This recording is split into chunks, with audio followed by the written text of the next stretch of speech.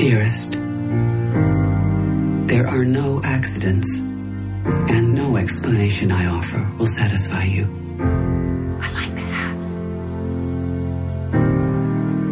You seek resolutions because you're young, but you will understand this one day.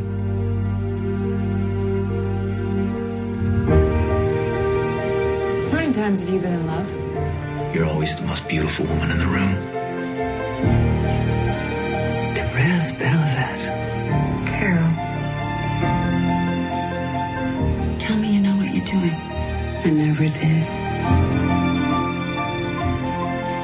And then it changed. She's still my wife. I love her. I can't help you with that.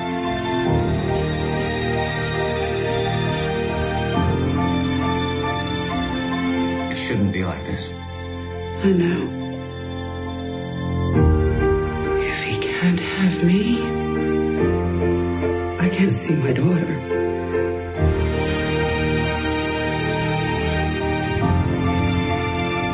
Everything comes full circle.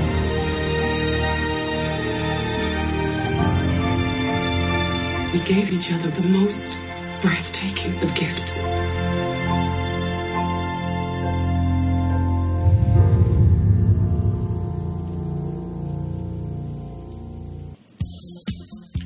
Oh, goodness. Welcome back. Welcome back to the show, everybody. Happy New Year's. This is our New Year's episode. It is our and New Year's kind of episode. the end of our Christmassy lineup. Is it our season finale? Our holiday season finale. Yes, this is an Wow. official season finale Wow. of Movies That Made Us Gay. How do you like that, Yep. everybody? Well, listeners out there, all of you, my name's Pete. And I'm Scott, and these are the movies that made us gay. gay. Yes, indeed. We decided to have a little New Year's Eve party with returning guest Jackson Cooper.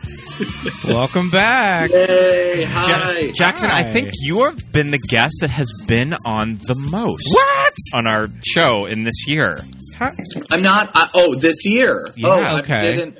Okay. How about okay, that? So, I mean, you reached out to us kind of earlier this year, and we just settled on Mommy Dearest, and we just hit it off and just kept inviting you back on. I have to say, this is the thing in my life I'm asked about most, and I do. Oh, I love that. Is I'd love to hear movies that. that made us gay, either from my family or my love it. friends Oh, I love or people at work. So thank you all for having me on. This has great. been Yeah, I mean, you were like one of, How many episodes does this make for Jackson, Scott? I mean, 3? I think so. You first came on Sweet. for Mommy Dearest. Well, what did you follow up Mommy Dearest with? Can't Stop the Music. Can't Stop the Music, Yeah. and then I was with Pickens for Friday 13th. Ah, Friday the 13th, there so you this is your go. fourth episode. This will be my fourth appearance, but my There third you full go. episode. There Yeah. you go. I love it. Well, welcome back. Well, welcome back to the show, and we watched the newest movie that we have ever covered on our podcast. Okay. We watched Carol, directed by Todd Haynes, our first Todd Haynes movie of the podcast. Yeah. Kind of a big deal. Released November 20th, 2015. This is a very new movie for this podcast. For us, yeah. I think that previously Notes on a Scandal and Marie Antoinette, both 2006. Wow. And this is a movie from the last, 6 years. Okay. I'm really surprised. I'm really surprised this is the most recent one, and also that this is the first Todd Haynes. I would have Yes. thought Velvet Goldmine Yeah. or Poison, maybe even Far From Heaven would have beat. But this is great. Our introduction to Todd Haynes. I feel like for me, Far From Heaven is slog is not the right word. I remember really flipping for Far From It's a Heaven. lot. It's a lot. When It's I a was, lot, I totally. remember really flipping for that movie when I Yeah. was 17 years old. Yeah. I still really like it. I think Julianne Moore is Great. incredible Yes, in it. yes. But I feel like kind of in 2021, it's a little like white savior of when you look back on the movie. Yeah. So I Yeah. feel like maybe Carol might be my favorite of his. Okay. I think. Yeah, I think I loved Safe, and I was weirdly obsessed with Safe in high school because I was so on the. It was before it went into Criterion, but I was really obsessed with Magnolia, which does not hold up to this day. And so that led me to my obsession with Julianne Moore, and I was like, oh, the guy who did Far From Heaven, which I hadn't seen, but it was a very popular movie when it came out. I said, oh, that guy made this movie called Safe, and I watched it, and it terrified me so much. And so when I saw he was doing I'm Not There and then Carol, I was like, this is the same guy, but it's we'll get into how Todd Haynes shifts. It was Safe is my favorite, but on rewatch of this movie last night, this still holds up. Right. I have not seen Safe. It's one of those movies that it's always been on my list, but I've heard from everyone who I talk to about it just says that it is like emotionally draining to sit down and actually watch. Well, and now during the try watching it in the pandemic. Oh, sure, yeah. In the world, I mean, because it's about Julianne Moore who thinks she is sick and no one believes her, and then she starts to actually get sick, and so it's like, yeah, it's probably not. I would wait a few years, but it's amazing, and it is hard to watch. Yeah. Now I haven't. We'll bookmark this, but I haven't seen Notes on a Scandal. Oh goodness, that makes another controversial take. So anyway, we'll dog-ear that for later. Yeah, for sure. But how do any of these hold up to Superstar, the Karen Carpenter story? I mean, that's the real, also really hard watch. Very hard watch. And that's the one that's done with dolls. Yep, with Barbies. Yep. Goodness. Yeah. All right. I've seen it at Videotheque. Go ahead, Scott. I was going to say, I've seen it at Videotheque in the Todd Haynes section, but I've never actually watched it. Right. Yep, they have a bootleg of it. There was a VHS of it at Alamo Drafthouse in Raleigh, and I asked Josh Schaefer, who was the head of the Video Vortex, like the VHS, I said, could we just show it? I said, I'd love to do like a Todd Haynes like marathon and all this. And there's so many rights that you can't show. You can't even advertise it or anything. He goes, maybe we could do a like special screening, but every time that's happened, it's always been shut down. Okay. But you can find it on YouTube. It's all on YouTube. I wonder why that is. Is it just all over music? I think it's the music, yeah. Okay, sure. That makes sense. Yeah, it's all the music. Usually with kind of situations like that over copyrights, it's always because of music. Right, yeah. All right. Well, that leads us to Carol, this wonderful lesbian drama. So, Pete, do you remember when Carol came out, November of 2015? Yes. I drug your ass to that movie at the ArcLight Hollywood opening weekend. We saw it the Saturday that it came out. Yes. I mean, are you insinuating that I'm not a fan of quiet dramas featuring it might not be like impeccably dressed white women? It might not. I think be you're saying you don't like lesbians. What you would rush out to go see. I would definitely have to pretty much be booking the ticket for you. Yes. For a movie like this. Yes. I mean, yeah, I wouldn't have immediately gone out to see it, but I enjoyed this movie. It's well done. It's well acted. It's got that Rooney Mara. She actually says words in this movie. She's not just. I mean, she is sitting around looking tragic, but she's doing something. What has she been up to lately, Rooney? Rooney Mara was just in Nightmare Alley with Kate. She had her Carol reunion with Kate Blanchett. In Nightmare Alley. Well, before Nightmare Alley, she's just been sitting around being rich, married to Joaquin Phoenix, right? Yeah. Has she worked since her? Yeah, definitely. Okay, well, I haven't seen her. I mean, she's been in all sorts of stuff. Okay. All right, well, good for her. I like her in this movie. I mean, Kate Blanchett, come on, get out of here. It's probably one of my favorite Kate Blanchett's roles that she's ever done. I think it's her most. It's everything we want her to be because she is. We think of her as like an older actress, like I don't know, just older in sensibility, and then here she is doing this 1950s Grace Kelly impersonation almost and it's just like, yes, classy and wonderful, like a Hollywood actress, Kate Blanchett. She's so good in that. So while we're on the subject of Kate Blanchett, we have done, I think that we've done Notes on a Scandal this year and Talented Mr. Ripley. Oh, yeah. So this is our third Kate Blanchett movie. All right. And to kind of celebrate that, I came up with a little Kate Blanchett quiz. Uh-oh. Jackson, you mentioned that you wanted some sort of a quiz or something. I know, I got to put my phone down. I was looking up what Rooney Mara has been doing. And of course, she was, by the way, of course, Rooney Mara was in A Ghost Story with jeez. the Affleck. Oh, geez, Yep. Louise, the ghost story. She's good. Anyway. Can either of you can kind of tag team it. You can do it all together. right. Can you name her 4 movies and her IMDb most known for? Kate Blanchett's most known for. All right. Like the mysterious algorithm on IMDb, Yeah. what comes up, do you think, on Kate Blanchett? Gotta be Lord of the Rings, Fellowship of the Ring. Fellowship of the Ring is there. Ooh. Yeah. All right. Good call. At least one. one Marvel movie. Well, what I was going to say, at least one of the Lord of the Rings movies are there. Okay, so is it not Fellowship? Fellowship's there. Oh, okay. Yep. Oh, okay. So you're saying, but at least one. Aviator? The Aviator isn't there. What? Her first Oscar win is not there. No. Wow. It should be. That's crazy. Blue Jasmine? No. And I think that Blue Jasmine used to be there, and it got taken off by something. Is Thor Ragnarok on there? No. Oh, jeez. It's got to be Notes on the Scandal. Then. Nope. Well, God. Okay, so I'll give you a hint. Okay, yeah, we need I to said hear. at least one Lord of the Rings movie. Return of the is there. King. Return of the King is there. Okay. And I believe Return of the King, because I keep an eye on Kate Blanchett's IMDb from time to time, it replaced Blue Jasmine. Okay, so so far we have 2 of the 4, and they're both Lord of the Rings movies. Mm-hmm. Love it. So you got 2 more. And hate it at the same time. All right, 2 more. Elizabeth the Golden Age? You're close. Elizabeth. Just Elizabeth. Oh, okay. All right. Elizabeth is there, Okay. and what is the 4th? The last one. Don't overthink this. Don't overthink it. And he said Aviator already. It's Carol. It's Carol. That's Carol. That's her number 1 movie. Yep. That's the number 1 movie. All right, good. Okay. Wow, okay. All right. Very okay. interesting. How many Oscar nominations does she have? Oh, Lord. I looked this up. Isn't it like it's significant? It's like 6 or 7. Oh, I don't know. It is 6. 6. Oh, okay. Wow. 6 with 2 Waynes. Yeah. And what year was she double nominated in both lead and supporting? She's a part of that exclusive Double actor club nominated in lead that and supporting. she got 2 acting nominations in 1 year. Okay.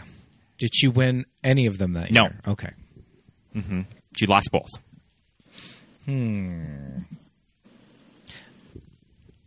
I don't know. I really don't know. I was like, was she nominated for Life Aquatic? It was 2007, and she was nominated in lead for Elizabeth the Golden Age and supporting for I'm Not There as Bob Dylan. Oh, okay. How many BAFTA nominations do you think she has? Oh, Lord. All of them? Yeah, 15. She has 7. And what movie was she nominated in BAFTA and not for Oscar? not for I think Oscar. she should have cracked the supporting category that year. It was a supporting category. She got the BAFTA, not the Oscar nom. I'll give you a hint. It was in the Yes. year 1999. 99. Okay, so that was 99. She's it's an iconic performance of the movie too, in my opinion. Is it that heist movie with Bruce Willis? Bandits? I love Bandits, though. She sadly was not nominated for Bandits. Oh, that's so good. Iconic performance in this movie. Let me give you another hint. Yes, We have another talked hint. about it on this podcast. Oh, I'm sure we have.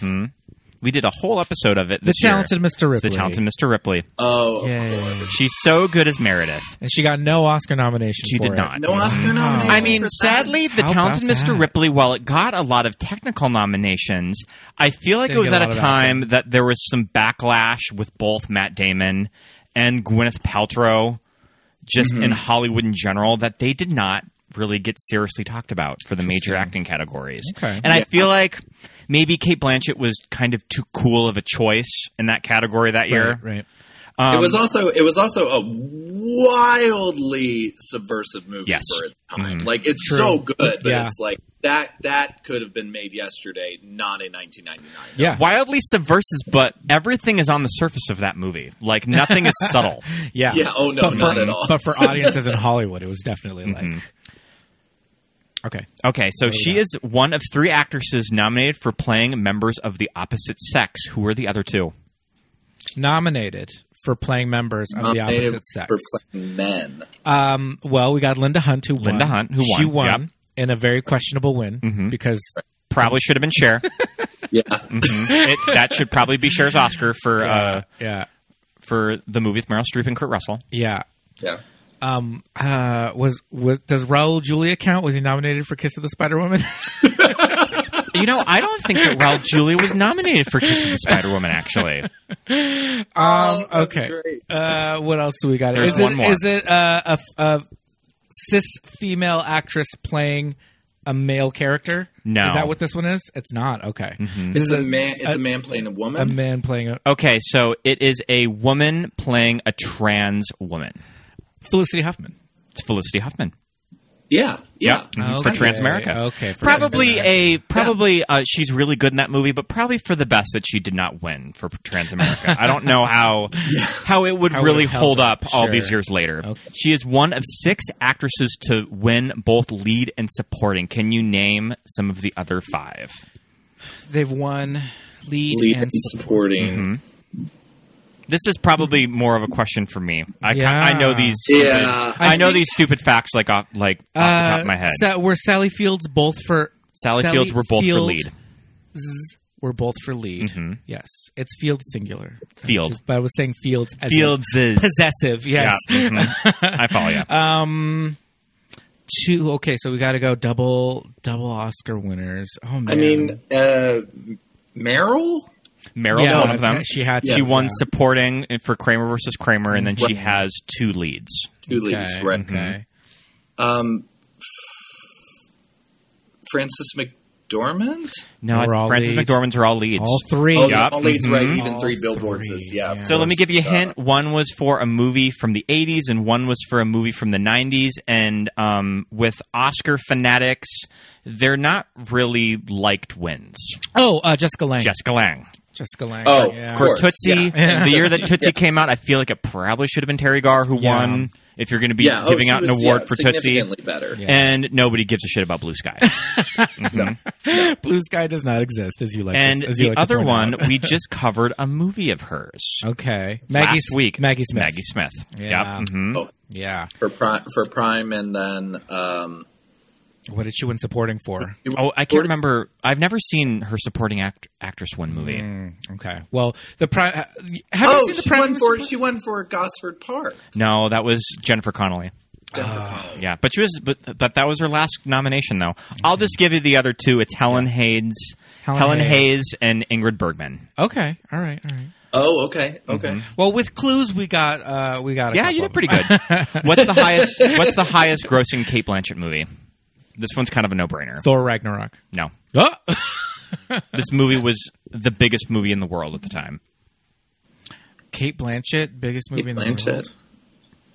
I mean, maybe not like Titanic numbers, but it got pretty close. Yeah.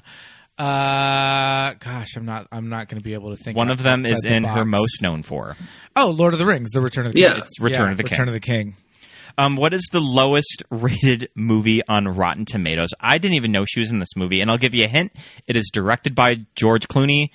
And another hint, nobody talks about this movie. Is it Michael Clayton? No. He didn't direct that. directed It's about by George art Clooney? thieves in World War II. Oh gosh. It's about soldiers. It's about like Nazis and stolen paintings. It has a weird name. Doesn't it have a weird name? It is called The Monument Men. The Monument Men. Monument Men. Yeah, no one Monuments talked Men. about I that. was going to Yeah. say, was she in movie 43? Because that has a really That movie does have a I pretty was like, insane cast. Yep. Guys, like, what's going? Yeah. Okay, on the opposite end of the spectrum, what is the highest rated movie? This one was interesting. highest rated. What are you talking about? Rotten Tomatoes score. Rotten Tomatoes score. Highest Rotten what Tomatoes. has the highest critical percentage on Rotten Tomatoes? of all of Kate Blanchett's movies? It's. I mean, is it Blue Jasmine? I hate to go back. Blue Jasmine's up there though. It's up there. Yeah, that has a weirdly high score on Rotten Tomatoes. I'm Is not it one of the there. Lord of the Rings? I'll give you. I was going to say it's one of the Lord of the Rings Okay. movies. Is it Return of the King It's again? not Return of the King. Fellowship. Fellowship. Nope. The Two Towers. It's the Two Towers. Yeah. I thought that was interesting. That is very weird. And it is followed closely So weird. by How Carol does that at 1%. How does that have a higher one than? Than the other two. Okay. Yeah, that's And weird. especially like the character of Gladriel is just so awkwardly put in the Two Towers that she Right. just Yeah. has one scene where she monologues to Hugo Weaving. And it's all in like a trance, like a weird like. Yeah, it's a whole dream sequence. It's Yeah. all like she's superimposed into the movie because they needed a break from something. I do love that shit that Galadriel is not in a lot of the books, but I mean, they were going to put her in all 3 of those movies. They can't have a 3-hour movie with 0 women in it. Especially for the second movie. I think they were going to, and then someone said, Wait a minute. we should really. Oh boy! Wow! All right. So yeah, that was our Cate Blanchett quiz. Very Pete. That was nice. great. Sorry. You both did very well. Good job. I'm such an awards nut that I can pull out obscure Oscar things that I feel like I would probably get, but Yeah, you had not everyone would. but with the clues, we were able to jump in there. So, all right, good job, good job. So back to Carol. So, Carol, all right. So we need to synopsize this movie. Well, I feel like the conversation should begin with Patricia Highsmith. Right. Because I think that from everything that I've read about Carol, that this was published under The Price of Salt, and she originally published this novel under Claire Morgan, a pseudonym after it got rejected from the publisher. Right. Yeah, and then it was republished later, and they retitled it Carol. So I think that they published it under The Price of Salt, and then I think that later Prince went back, and it's called Carol. And from everything that I've read, the Therese character is just pretty much her.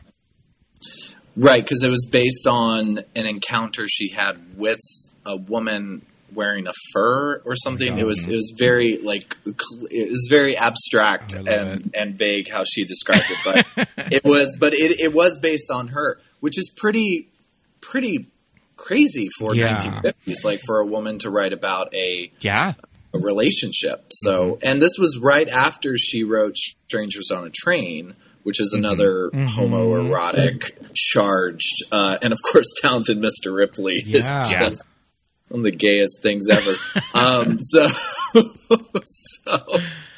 Wow. How did she keep getting away with it? Yeah, she could get away with it. Yeah. Well, I mean, I feel like that she was just at that time at that position of high literary society in New York where she probably could just publish material like this. And I like to think that Carol is almost a character that's a collection of numerous women in her life that she just put into this character. Right.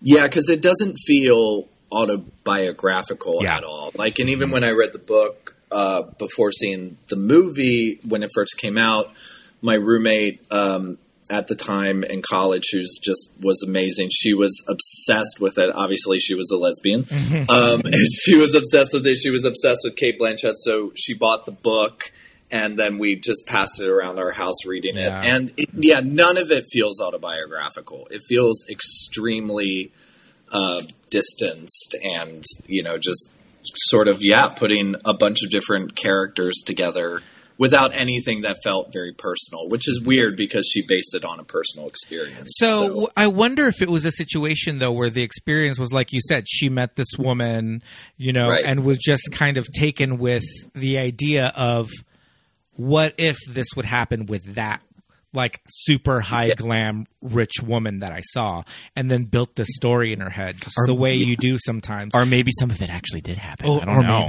Maybe it did. But that's the Aunt Abby character. Yeah. Yeah, for sure. And what struck me in the rewatch last night was how much it held on to what you were saying, Pete, where it was just like this giant what if. Like there's just a lot of open-endedness to the entire movie. Yeah, especially how it ends. Yeah, especially how it ends, of course. Yeah, but I think it did that well to her source material. Yeah. I think it's kind of interesting when I was reading about Phyllis Nagy, who is close friends with Highsmith in the 90s when they were first developing this movie, that I think kind of the later years of Patricia Highsmith's life, that she was helping to develop Carol in The Price of Salt for a movie. And she knew Phyllis, the screenwriter, who is just kind of this badass lesbian trailblazing screenwriter, and she was friends with her. That's cool. So she kind of helped her develop this to a movie. And this was kind of I think, material that had been working the rounds in the studio system. I think a lot of directors at one point were attached to it, and then nothing just ended up happening. I was reading Kenneth Branagh, Kimberly Pierce from Boys Don't Cry, Stephen Frears. I could see all of those directors making a pass at this movie probably sometime in the early 2000s. And I think that nothing was really becoming of it, and then Cate Blanchett got wind of it, and she kind of kickstarted the project again. Yeah, and I liked how Hagee said she never set out to make it an agenda film, which was very refreshing. And I know that was probably a part of the struggle with selling it to investors, that we're not making an agenda movie. Like, this isn't Boys Don't Cry. Yeah. Like, this is an intimate love story between two women. And I would imagine that probably independent investors at the time weren't too, like, kind of about making this quiet love story. Yeah. Yeah, and even into the 90s, I mean, that was like Hollywood was sort of making up for how quiet it was with the AIDS crisis and stuff. So you got these like very camp, the Man in the Dress movies like Mrs. Doubtfire and To Wong Fu and stuff. So it was just like this giant sort of apologizing to queer characters that lasted. And like new queer cinema was just starting to launch. So it wasn't quite at the point where, like, what I love about this movie too is that it came at the right time. Yeah. Yeah. Like, because watching it now, I was like, oh, coming post 90s, this like the Tarantino, David Fincher, like it was just in that style that's so overdone right now. Like I was like, oh, the colors and these long like the way the camera's in their face in the car, but they're wide shots. Like everyone does that now in an A24 movie, and I was like, but that was kind of revolutionary at the time. So. I think that also a mini-series on HBO like Mildred Pierce probably had a big reason why somebody like Cate Blanchett wanted to sign on to a movie like this. Have you ever seen Mildred Pierce? Like I did, yeah, miniseries, and I really liked it because I really loved the novel. It's definitely like sort of like a sister companion to material like Carol too. Well, I think Todd Haynes needed to make Mildred Pierce before he could make Carol, because Mildred Pierce is so long and drawn out, and yet it's still about like working class America. It's very muted tones. The performances are very understated.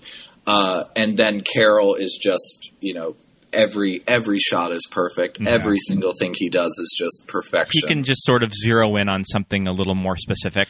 So, speaking of the timing of this movie's release and production, I want to talk a little bit about the timing of this movie. And if this movie was made today, would Cate Blanchett and Rooney Mara have the opportunity to star in it? Sure. Is Cate Blanchett that big of a star that she can get around?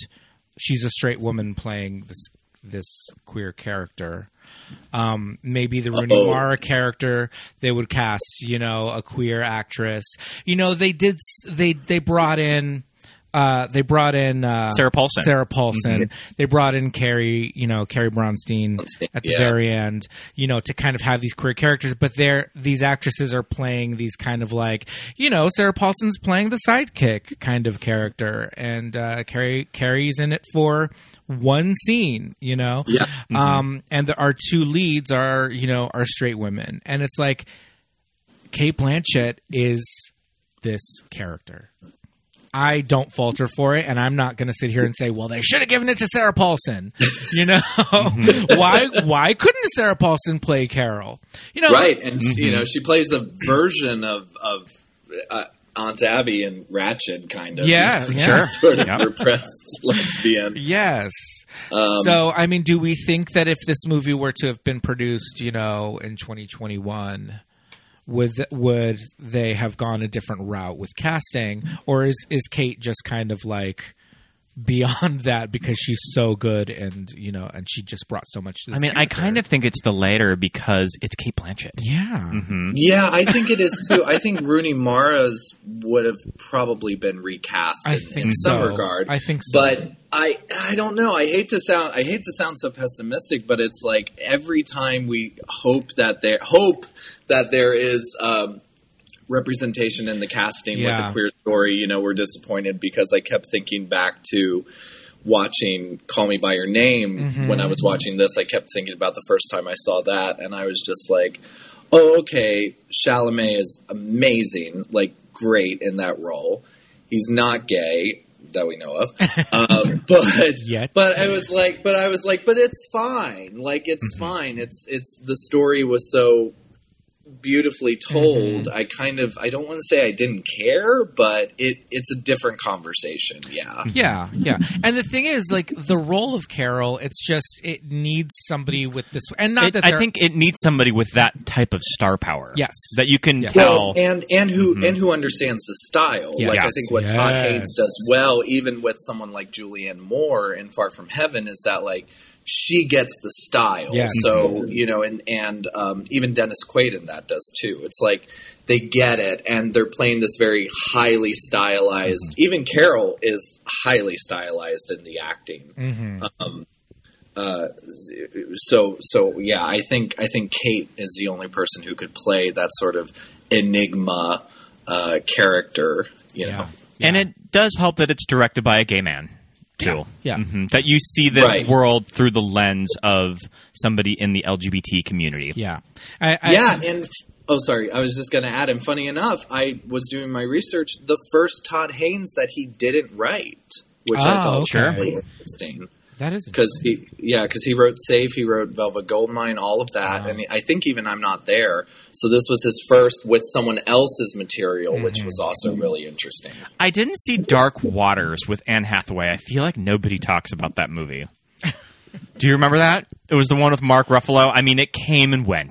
It's the one that they're going to be skipping over in like the AFI. That's not the one with Jennifer Connelly where it's raining in her apartment? No, that's dark. That's the other Dark Water. Just Dark Water. Okay. Yeah, I liked that one. That one was good. That one was really good. The kids there, yeah.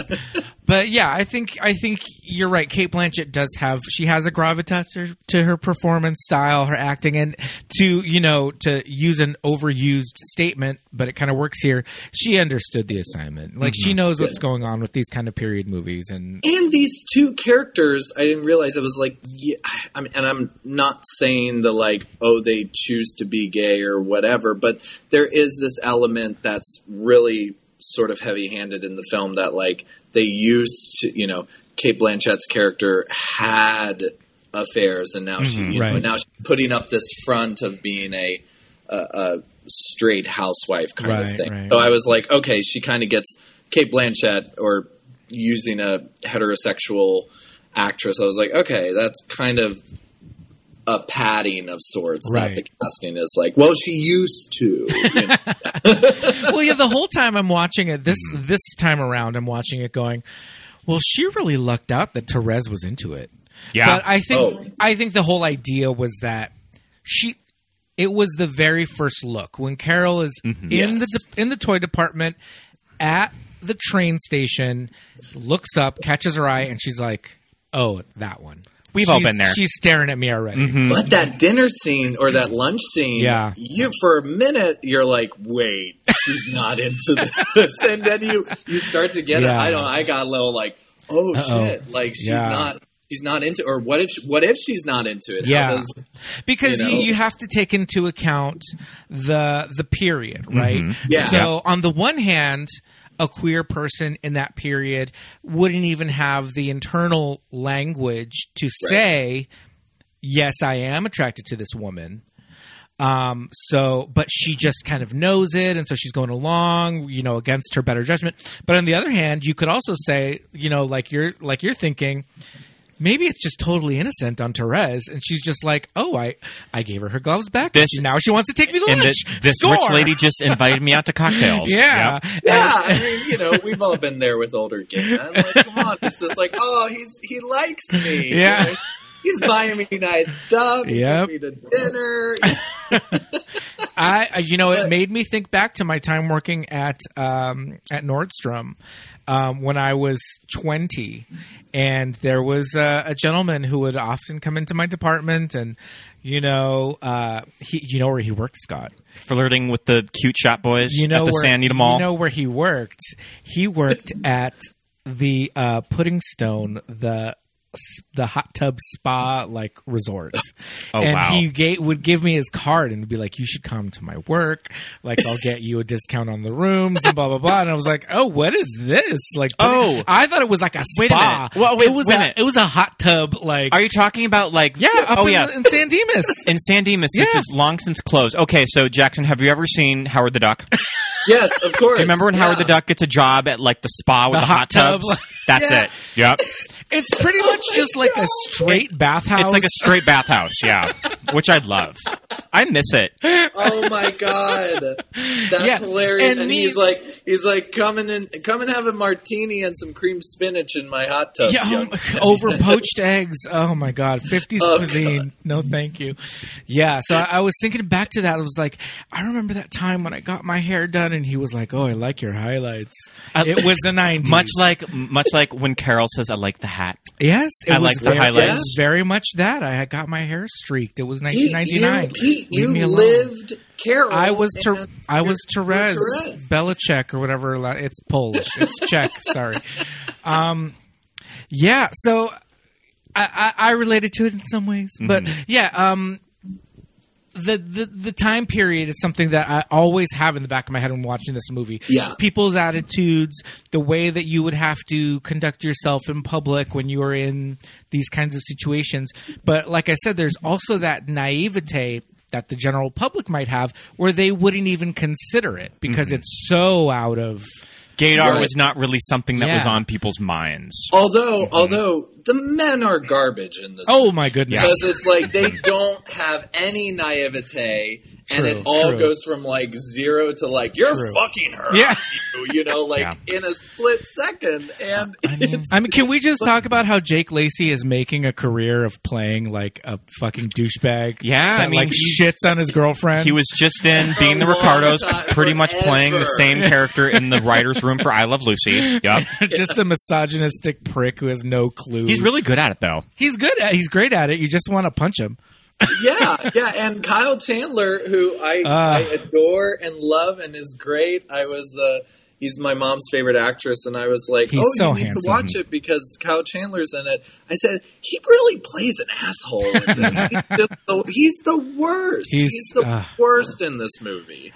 And they're all terrible. They're terrible. Kyle Chandler's awful. And every now and then I'm like, maybe he does love her. But then I'm like, no, he doesn't. No, it's not love. He shows up drunk to get the kid.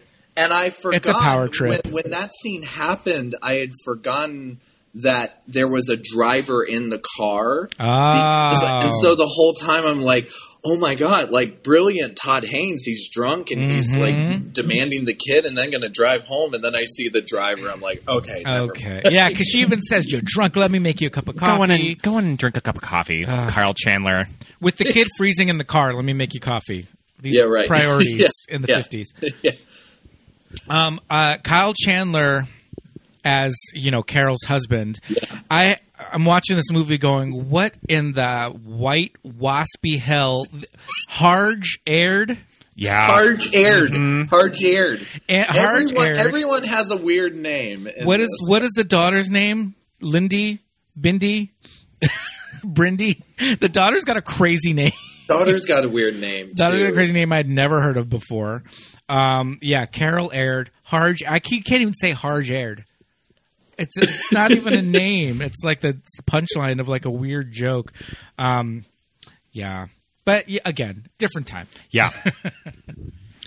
Like high society of New York. Yes, exactly. Yeah, very that. Carol's house, like that stone house. I mean, are these mansions just in like Long Beach? Long Island, yeah. Not Long Beach. I meant LBC? Long Island. Yeah. I think it's like Long Island. It looked a little like I think it was upstate New York because I saw some like Royal Tenenbaums set locations. I was oh yeah, they passed by that cemetery at one point. Yeah, it's very waspy. It's also like we don't know. I love movies from the 50s and movies that take place during this time where it's like you don't really know what he does and it doesn't matter. Yep. Mm-hmm.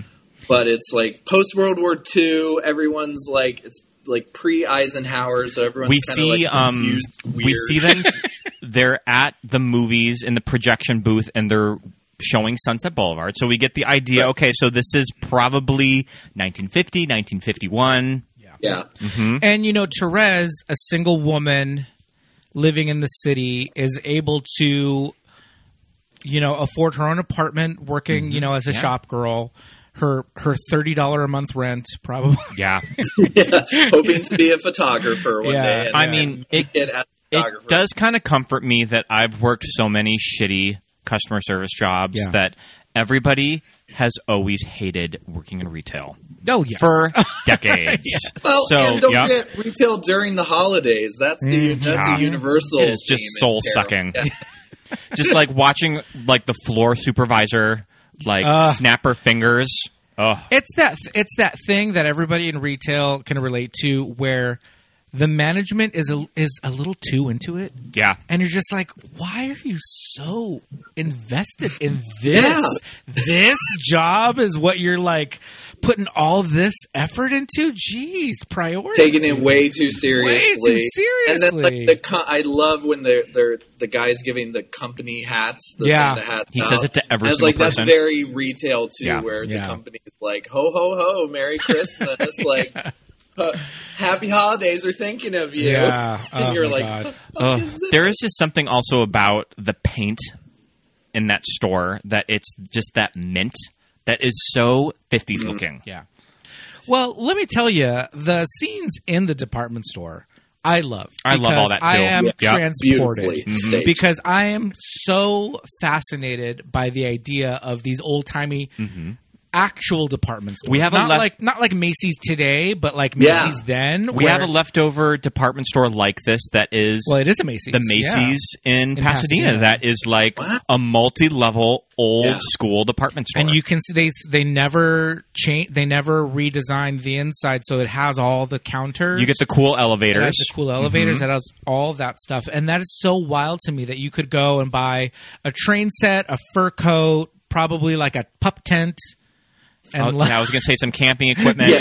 All of those. And then, it's the same with those furniture stores where there were like 5 floors and they just went back, like way, way back. And you're like, what the heck? I'm going to get lost here. Yeah, I love it. Those early scenes in the movie. And actually, most of this movie is very like I am transported. I think they do a really cool job of the period, and it's very spare. How they set dress Carol's living room, Rooney Mara's apartment. Yeah.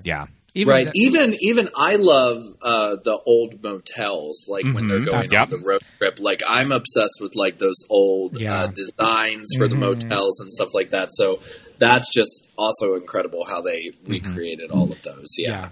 Absolutely. So, all right. So we have to. I'm glad that you recommended for me to watch Brief Encounter before I watch this movie, because though these two movies just really pair nicely with each other, because Todd Haynes sort of takes the structure from Brief Encounter of just sort of entering this intimate conversation in the very first scene, and you don't know what the subtext or what this conversation is about with these two people, with this outside person that interrupts it. And then we sort of trace back the steps of these characters, and it returns to the conversation, and you sort of know what's going on. I think that's a really clever way to be introduced to these two characters. And that's what happens in Brief Encounter. Yeah, and Haynes worked with Hagee about that. Like he actually said, like, we should do a Brief Encounter kind of thing, where just to create a bookend very well.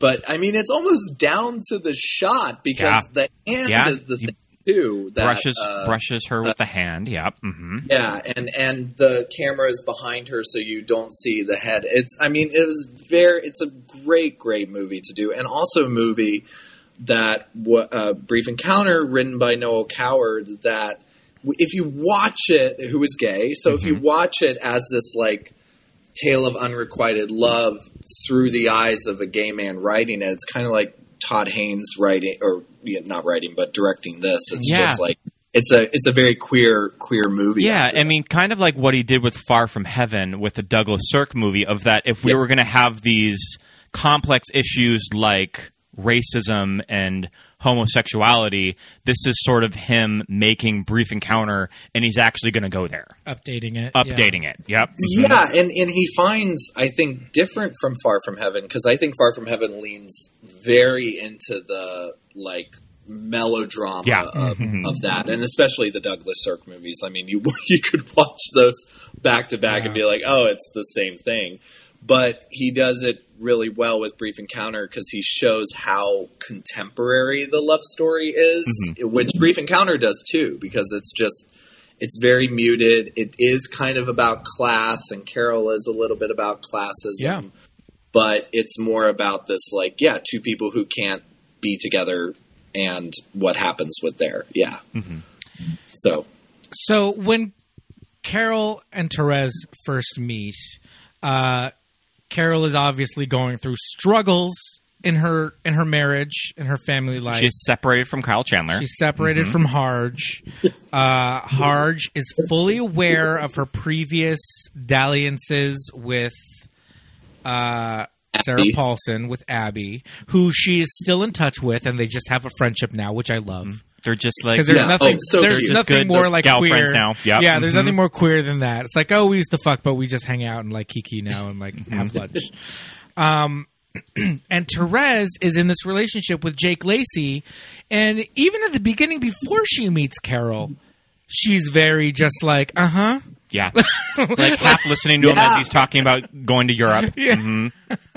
Yeah, she's like, this is great, this is fine, like, all good. So she's not, it's not even that Carol kind of pushes her out of that or makes her, this revelation. She's, from the start, she's kind of ambivalent about her relationship with Jake Lacy. Well, I love those two, like, their transformations, which I noticed last night, which was that, like, Therese starts, she's young. I mean, this is like first love, and so she's young and she grows into this sort of mature decision maker. And then Carol starts out really strong and becomes way more vulnerable as it comes in until she's so broken of sorts by the end. Yeah. But I just love how, like, the doe-eyed look of Rooney Mara is so cute at that beginning. She's just, you can tell she's literally not, just doesn't know what's going on. Oh, yeah. For the completely, world. Yeah, absolutely. And, so when she sends the gloves back that Carol leaves at the counter, accidentally on purpose. We don't know. Oh. But is it a thing that Carol is like... I mean, is this a predatory lesbian? Is it a predatory lesbian? Especially from like the 1950s. Call in now, 1-800. Yeah, the phones are lighting up. The phone lines are on. They're on fire. It's a Christmas tree in here. Kind of an interesting spin on it too. It is, but it's like, I don't know. I think it's a thing where it's just, again, time frame. You have to think it's the 50s. You just kind of think like, who does Carol think she is? She's just casting her net out very wide. I don't know. Openly hitting on this cute shop girl.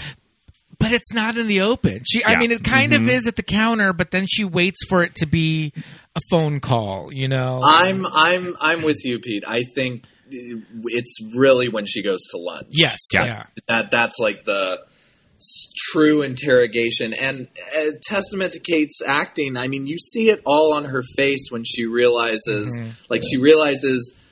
Therese doesn't know what she's talking about, and then she just like makes that like, "Oh, you're a girl who fell from space" kind of comment, and it's like,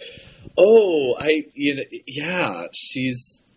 I don't think it's predatory, because I think that whole lunch scene sort of validates this meet cute of sorts, because Carol is like testing the waters. Yeah. She's asking questions about about her life, and Rooney Mara is giving her a lot.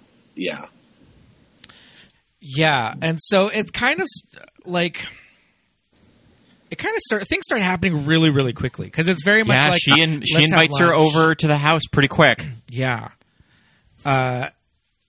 and the house is out. Like it's not right around the corner. It's She has to go pick her up. Yeah, she has to go pick her up in the car, and Jake Lacy doesn't understand all this stuff. But this evening at the house, when Harge shows up and they have a fight, and she's just kind of like, "Oh shit, let me hide." That is so uncomfortable.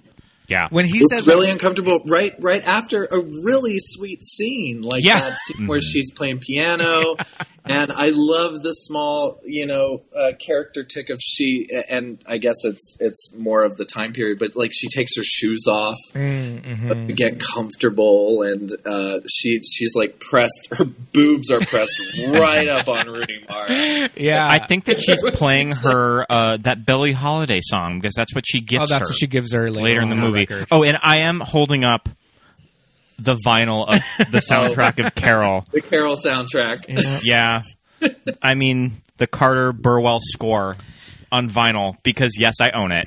I do love, though, later on in the movie when she gives her a gift and Carol opens it up and it's a record. And she's like, "It's what I played for you." And she's like, "Wow, thanks." Yeah. I love she's it. Like, "Oh, that's great." I didn't give a shit about what you were playing. She goes, "What?" I don't actually listen to music. But I thought she was like, "Oh, you're such a shitty player. Yeah. I didn't even know that it was that. Yeah, that was a song." Yeah. Okay, great. But when Harge and Carol are fighting, and he sees her, and he goes over to her and he says, "How do you know my wife?" Yeah. Oh my god! I'm just like, that's so cringe. Walks right from fixing like her kitchen sink, and then he goes over to talk to her. And he's like right in the frame. He's like looking down the barrel of the car. I mean, I feel like if I was Therese, I would probably just say, "I'm just a friend of Carol." I don't think I would pull out I met her at a department store. The real dig is he turns and then he's like, "You have the nerve," or something like that to Cate Blanchett. And you're like, "Oh my god." Yeah. He's harsh. The men in this are all garbage. There's not one redeeming man. Even the lawyers are the worst people. Oh, yeah. Yeah. Like shit. Yeah, because again, it's like this is his client, but it's like, again, time frame. So it's like he's got to be like, "Oh, hey, shut up." Like, but yeah. And it's that thing where it's like when Kyle Chandler goes to the house, each time he goes to talk to her, is it a thing of just like, come back, like come back with us, spend Christmas with us, blah blah blah, and it's not, "I love you," it's like, you're my wife. There's no discussion of we're going to work through our problems and everything's going to be okay. No, it's that like, you're a woman, you're not allowed to be alone on Christmas, even though I'm divorcing you. I mean, but really, and that also struck me too. I mean, talking about time period where I was like, a divorced woman in the 50s. Yeah. Oh my God. Yeah. Like horrifying, like shunned to society. Well, she wasn't even able to see Jindy or whatever the daughter's name is. I'm not looking it up because I want to just see what names you come up with.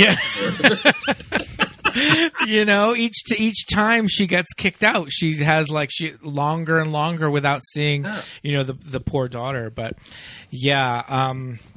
but it's a mess. uses the daughter as an excuse, which is also absolutely. to stalk her and to do all that. And, and how Carol's mother-in-law looks at her at that holiday party. Oh my God. Yeah.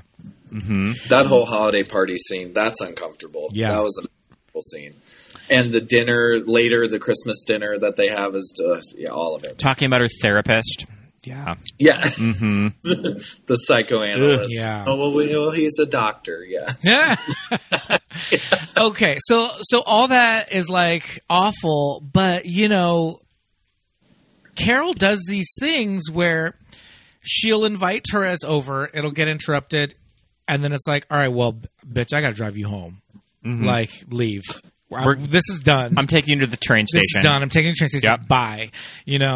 And several times she does this to her. Right. And it's like, that kind of shit sucks. And it's like, that's not predatory lesbian, but it's also somebody who, I mean, obviously she's going through it. She's going through it with her family, her husband. She wants to see her daughter, but at the same time, she's not in any place mentally where she should be pursuing a new relationship. And Therese is the one that kind of gets the shaft each time. Yeah, and it's sad. I mean, and that's where it surprised me on the rewatch where how much it just hit emotionally. I mean, just going through, someone putting you through the ring around and all that, and then being like, no, but what did I do? What did I do wrong? And and I think that's how then being like, oh no, you were not in a place, but you still wanted me there. You wanted someone there. So and that's how I think that a lot of tears last night. The Sarah Paulson character is really well used, because when she kind of first finds out about Therese and she's just like, are you kidding me? Like, this is what you need right now? That I think that kind of Sarah Paulson can kind of level with Carol on her level and call her out probably to her face of like, this is probably not what you need. And she also has that moment with Therese where she says, none of this is your fault. Yeah, I wouldn't have driven across the country really to pick you up. Which is a really beautiful scene. Yeah, I love where I wanted to see where Sarah Paulson read her for filth after after Cate Blanchett goes like, I've never been careful, and then the scene continues and Sarah Paulson's like, yeah, well, she's young, you're old, you got you're a lesbian, she's a lesbian. It's the 50s.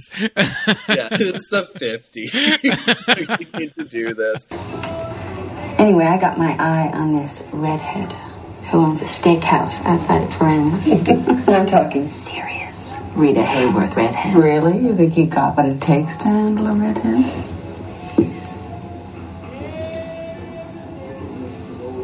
You going somewhere? West, I thought.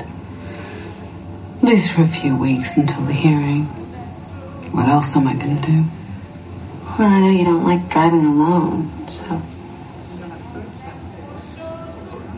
She's young. Tell me you know what you're doing. I don't.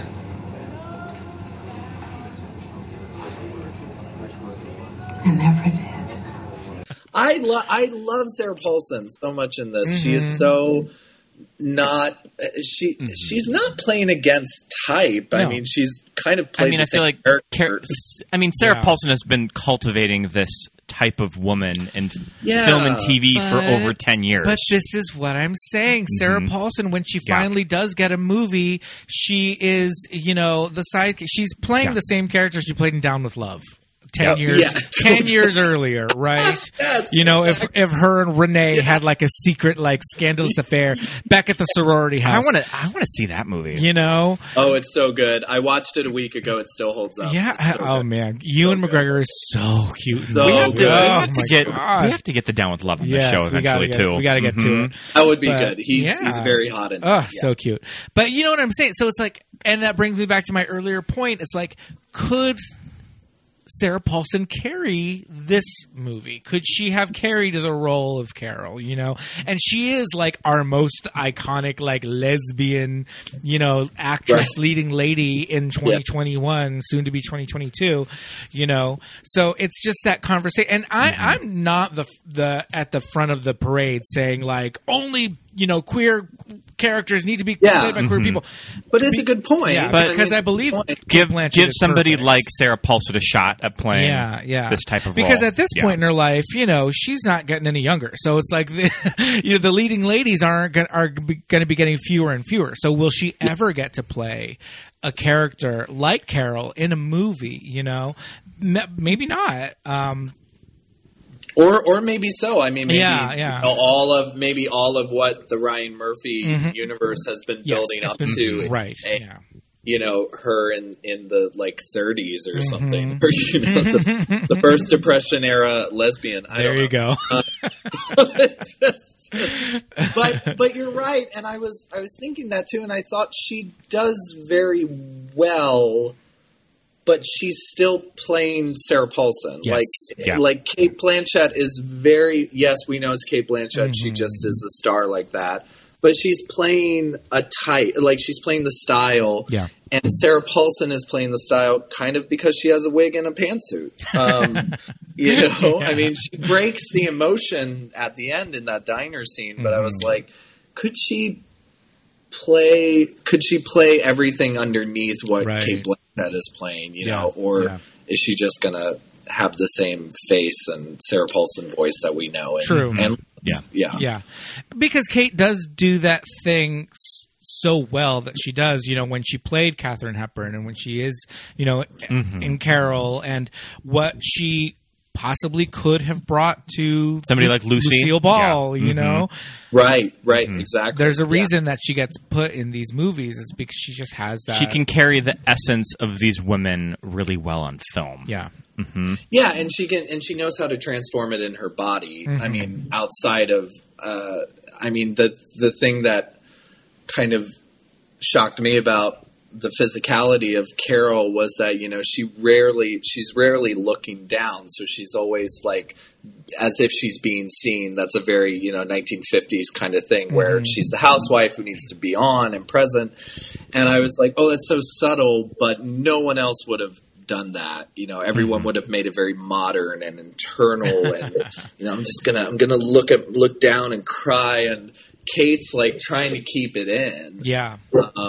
And so, yeah, I think someone else would have, maybe Sarah Paulson would have done fine. Maybe she read for it, and then they were like, hey, we saw you in Down with Love. There's a great supporting character we want you to do. Oh, man. Sarah Paulson, our new Mary Wicks.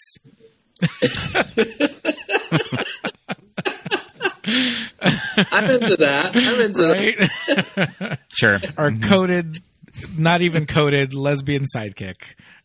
I've never even thought of Mary Wicks as like a coded lesbian sidekick. Yeah, she's definitely lesbian. I mean, I guess I could see Sarah Paulson if you were going to do a shot-by-shot remake of Gus Van Sant style of A White Christmas, that Sarah Paulson would be working that front desk, reading Variety and like listening in on like industry phone calls. Totally, with that giant book that's supposedly filled with everything. See, we're onto something here. Our Mary Wicks for the new millennium. Yeah, Hollywood, if you're listening, the phone lines are open. Please call in. I've got show business on line 3. So back to Brief Encounter. I think you're right too in that this was such a time in movies where I'm even thinking like without the star power of Kate and Rooney, it probably could not get made and probably would still be in development hell. Yeah. You kind of alluded to that, Scott. And I was really surprised too about the controversy that it was omitted from the Oscars.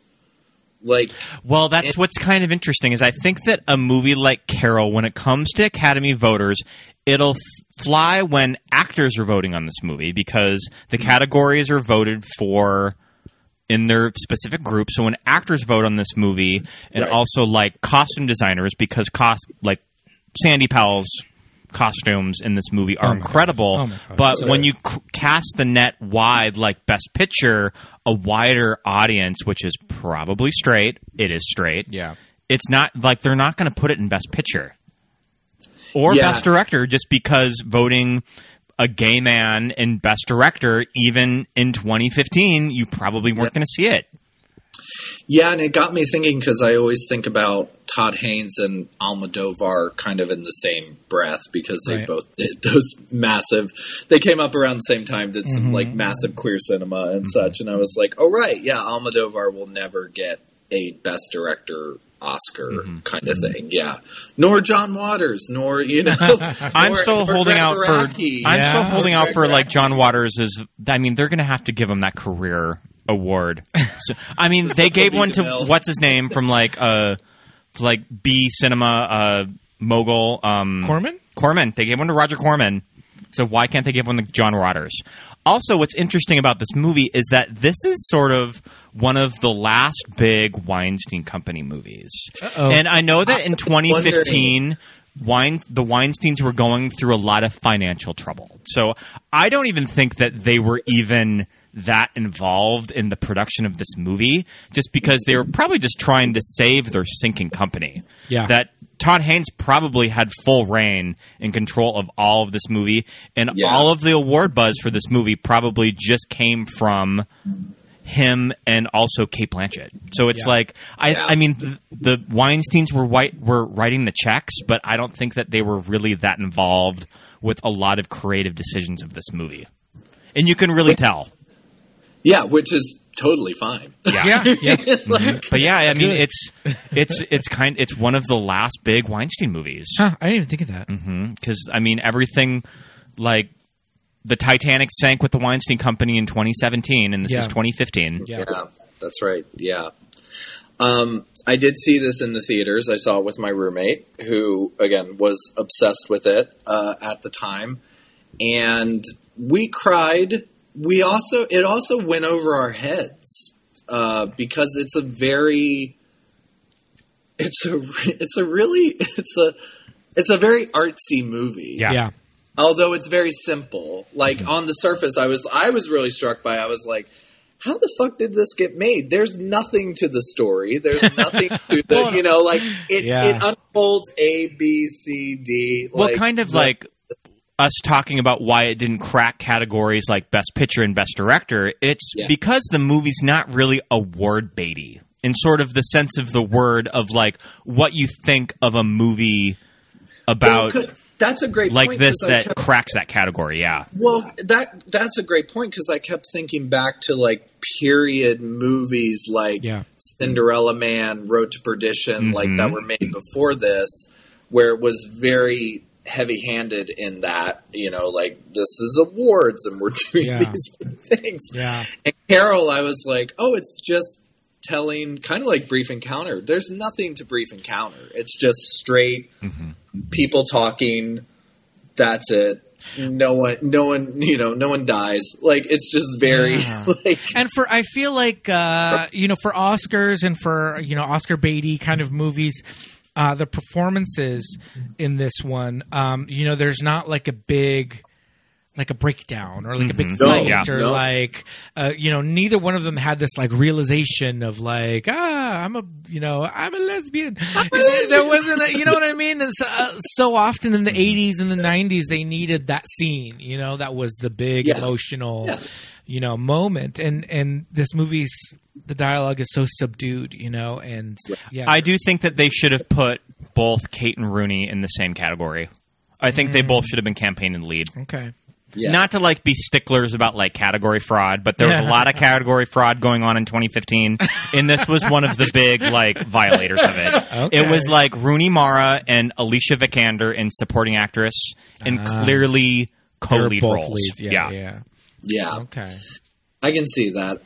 That was another misconception I had watching it the first time, where I thought Therese was the supporting role. Oh, she's fully the lead of the movie.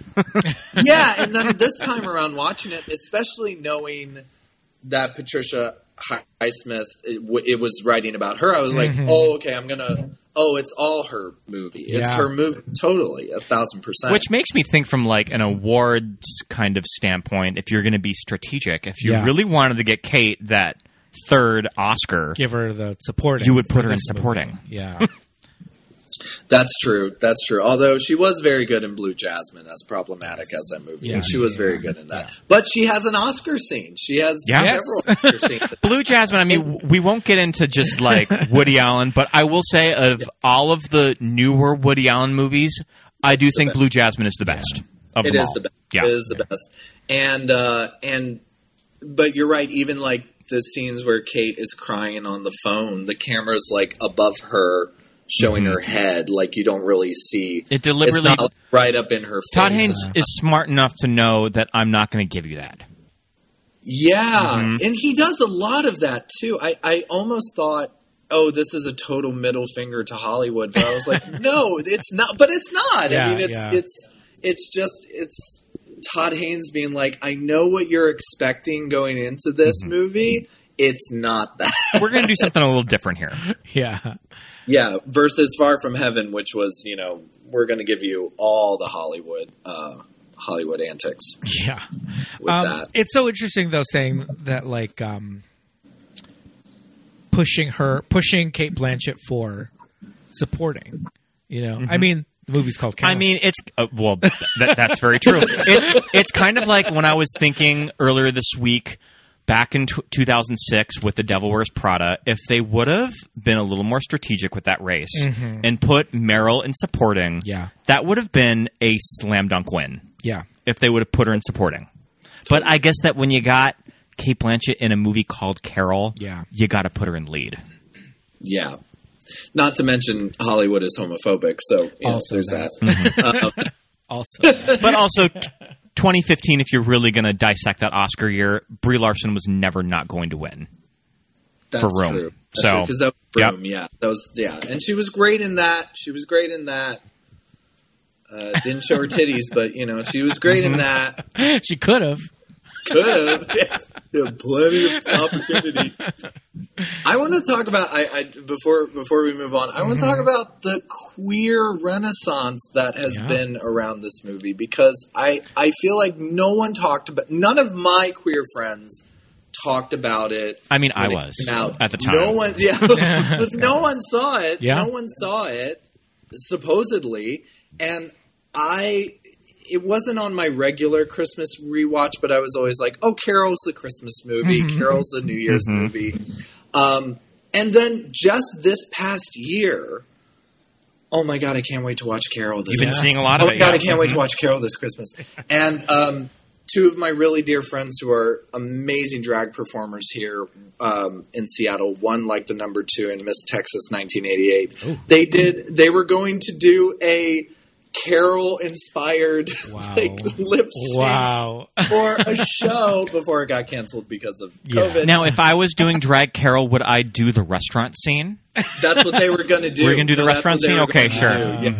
That's what they were going to do, and they're so talented. It was going to be amazing. But I was just so shocked this year on my friends' Instagrams and like my friends in New York and stuff, and everyone's like, oh my God, I can't wait to watch Carol.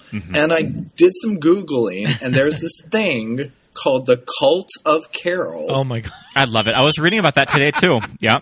Which is insane, where there was, and Scott, remind me what it was if you read the same article. There was this woman who was a projectionist of a theater, and they just kept showing it because it kept selling out. It might have been Metrograph or something, but like people keep coming to it. So I don't know. I wanted to express that this whole queer renaissance. Yeah, I mean, I feel like it is deserved, but I'm still like. I mean, you know how like how straight guys love to just ride really hard for Die Hard.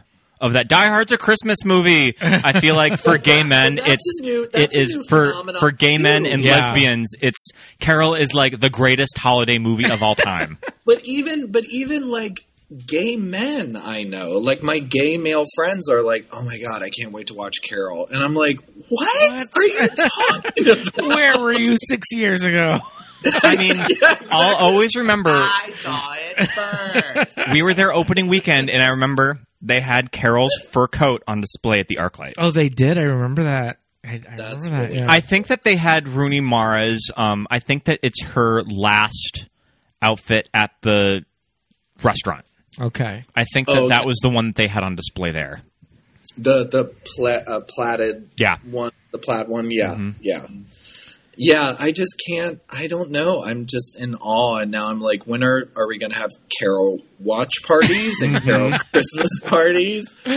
Oh man! I mean, what do we take to like the Carol like shadow play performance to throw at the screen? Lots of cigarettes. Yeah, everyone shows up in a Santa hat. Yeah, yep.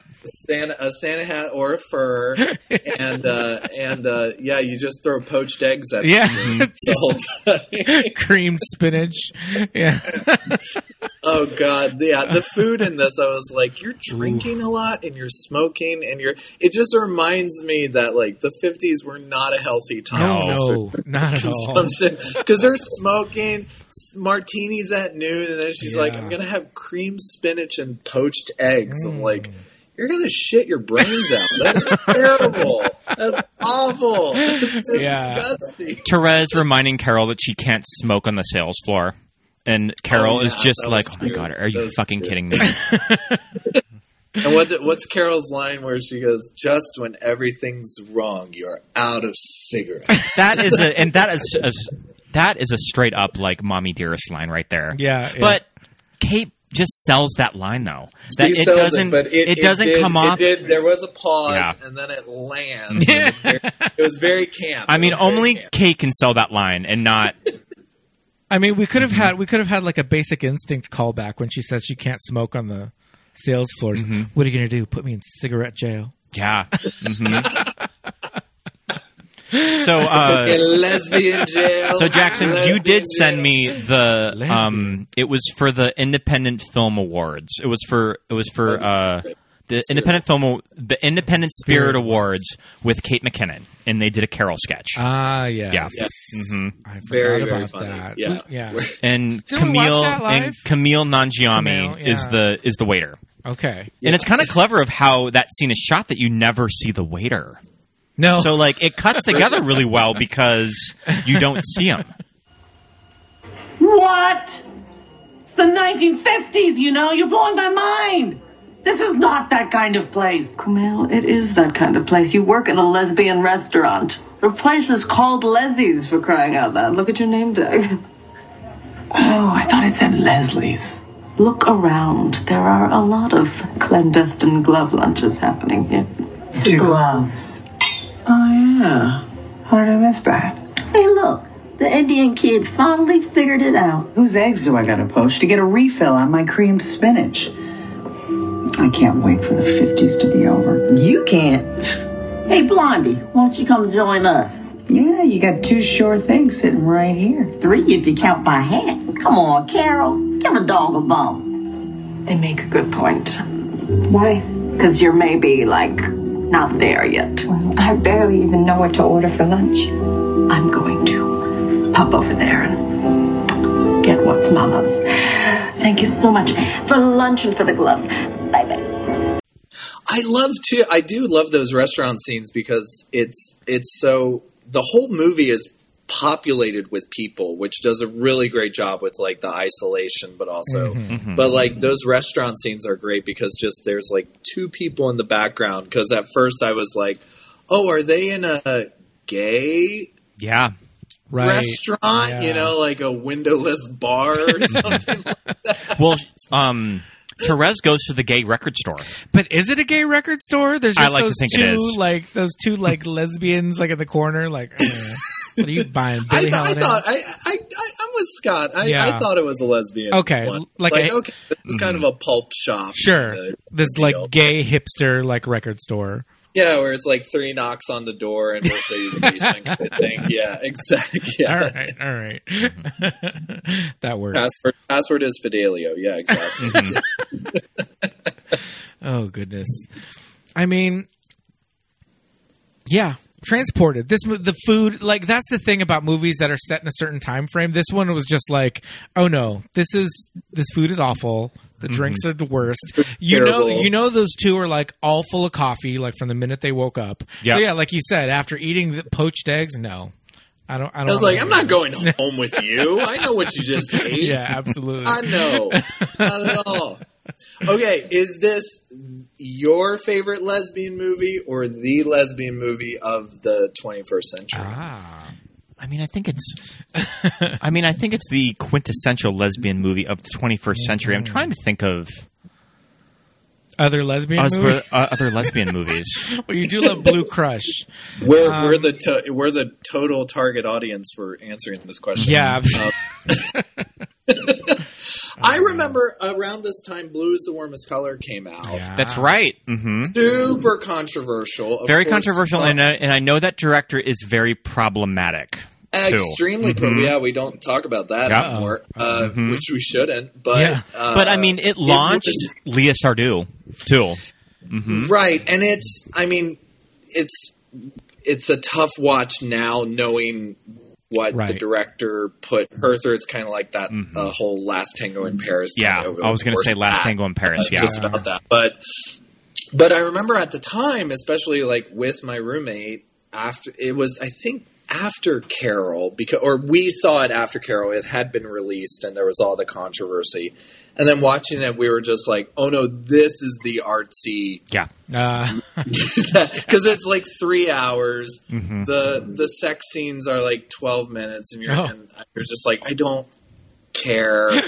And it's just like high art, all the like very foreign indie. But I remember it was kind of it was spoken in the same breath as Carol, because it was like there were 2 lesbian movies and yeah. Mm-hmm. I mean, I think Portrait of a Lady on Fire I was going to say Portrait of a Lady on Fire is up there. I love that movie. Yeah, I just think and it does what Carol does, where it's very simple, it's told in a very simple way, it's very stylized, and there's nothing to it. Like and that's great. It's perfect, yeah. Period lesbian dramas. What I mean, the other period Ammonite that just came out last year. Yeah. Mm-hmm. Yeah. And Ammonite was compared a lot to Portrait of a Lady on Fire, too. Yeah, it's the exact same story. Yeah. It's the exact same story. Is it like, we can't be lesbians, but we're lesbians. Is it the Dante's Peak to the Portrait of a Lady on Fire? Yeah, pretty volcano? much. Okay. Mm-hmm. It's the not After Earth. What were the asteroid movies? Oh, Deep Impact. And Armageddon. Armageddon. Yeah. Yeah. Mm-hmm. Yeah, they're just it's the after one, exactly. Okay. Okay. Well, and then there's like movies with lesbian overtones in it, or direct ones, like The Favorite, and it's just so Hollywood's getting there. Yeah, Hollywood's getting there. Mm-hmm. Yeah. I was kind of thinking about the sex scene as we're watching this movie, going, was it like really? I was trying to remember, like, is the sex scene going to be really graphic? I don't really remember what happened, and then it happened, and I was like, oh, all right, okay, it was just graphic enough. It's graphic. It's very tastefully done. It's enough. Mm-hmm. It is shocking. Like Todd Haynes does a really good job about like all the things you're expecting in a movie to be like. Not to jump ahead, but the end is the second time someone says "I love you" is when Cate Blanchett says it, because Rooney Mara's boyfriend says it to her. Mm-hmm. But it's like, oh yeah, no one has said "I love you," and then like the sex scene comes, you're like, yeah, I haven't seen tits in about an hour, so that's pretty surprising. Yeah. Speaking of shocking nudity in a Todd Haynes movie, I'm kind of flashing back to Mildred Pierce and Evan Rachel Wood. Yeah. And the full frontal of Evan Rachel Wood in that series. I mean, it's for the purpose of the character, and her mother is watching her, that it's like shocking. Yeah. So it's like Todd Haynes knows when to go there when the material calls for it. Yeah. Yes. Mm-hmm. Yeah. And he just gives us enough, but enough to where, when they open their boobs and this, like you're like, oh my God. All right, yeah.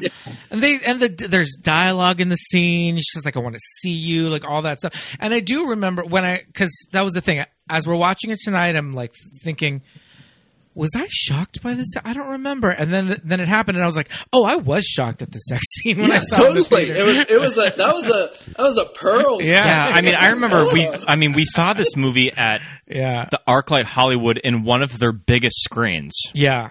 Yeah.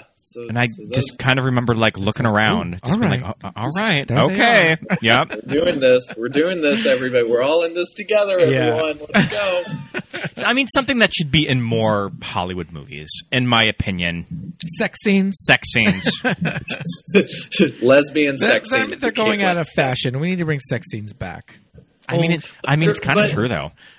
Yeah. But it's a testament to how Todd knows how to use it, because again, by that point we haven't seen flesh, and so then like, oh right, because these two characters, they've like they've gone on the lunch date, she's gone to her home, now they're on this weird road trip that's like, you don't really know the specifics of this road trip, like where are they going? Are they going to see the Great Lakes in like the month of December? I don't know. No, she says it weird. That's one of the weird parts about the movie is she goes, I just want to go drive west to keep driving. Yeah. And then Rooney Mara's like, knock, fucking knock, I'm coming with Here you. I am. Then I paid my rent through February. February, and then they just drive. Yeah. And go to Iowa, Waterloo, Iowa. Yeah, but like the first weird two nights, they are intimate, but in that intimate way of like hand on the shoulder, we're having, dinner on a road trip, but it's never gone there. And then so finally when we do, it's like, all right, here it is. That's when the pegging starts. Exactly. Only to find out that everything has been that son of a bitch has been like taping all of their conversations in the room next door. The worst. That whole reveal is like, oh no, yeah, terrible. And he's so brazen. He doesn't even get scared when she pulls a gun on him. Right? He's not even like, he's just like, fuck, you're not gonna do anything. And then like Rooney Mara is like, I trusted you, and he's like, I'm just doing my job, ma'am. You're like, shut up. You're right. All the men in this movie are pieces of shit. Mm-hmm. They're all terrible. They're pieces of garbage. There was the sweet guy that worked for the newspaper. But he throws himself on her when they're just like having a nice conversation at the beginning of the movie. Mm-hmm. He says no, she says no, and he keeps going. It's just a kiss, but still, she does say, I'm not comfortable with this. So it's like, now, I wondered, too, watching this about whether this kind of I don't know if this started this or this was just something I noticed with the older and younger dynamic. I mean, what you were talking about with the predatory thing, but I was even thinking back to Call Me By Your Name, I think like I mentioned earlier, and I was like, yeah, that was fine when I was watching it, but then upon thinking about it, I was like, is Hollywood romanticizing? Well, I mean, don't even get me started on Licorice Pizza. Sure. That's a part of the story and characters of the movie, and but that's basically about grooming, right? There's two different schools of thought on it. I mean, I read P.T. Anderson's like defend of it, and I got it. Okay, like I understand where he's coming from. Okay, because he kind of puts the idea out there that no lines are crossed between these two characters that we see in the movie. Yeah. In the movie. But in my fan fiction sequel, I was gonna say in the sequel that is no longer greenlit. No. So many lines being crossed. I did like Licorice Pizza. I loved it. It was a great movie. Yeah. But there's some weird stuff in it. Mm-hmm. Anyway. Yeah. You're right. The age difference is it's apparent. But I mean, in the gay community, you do see age differences like that a lot. And in real life. And in this movie, Therese, the Rooney Mara character, is she's of age. Like she's in her early 20s. Yeah. No.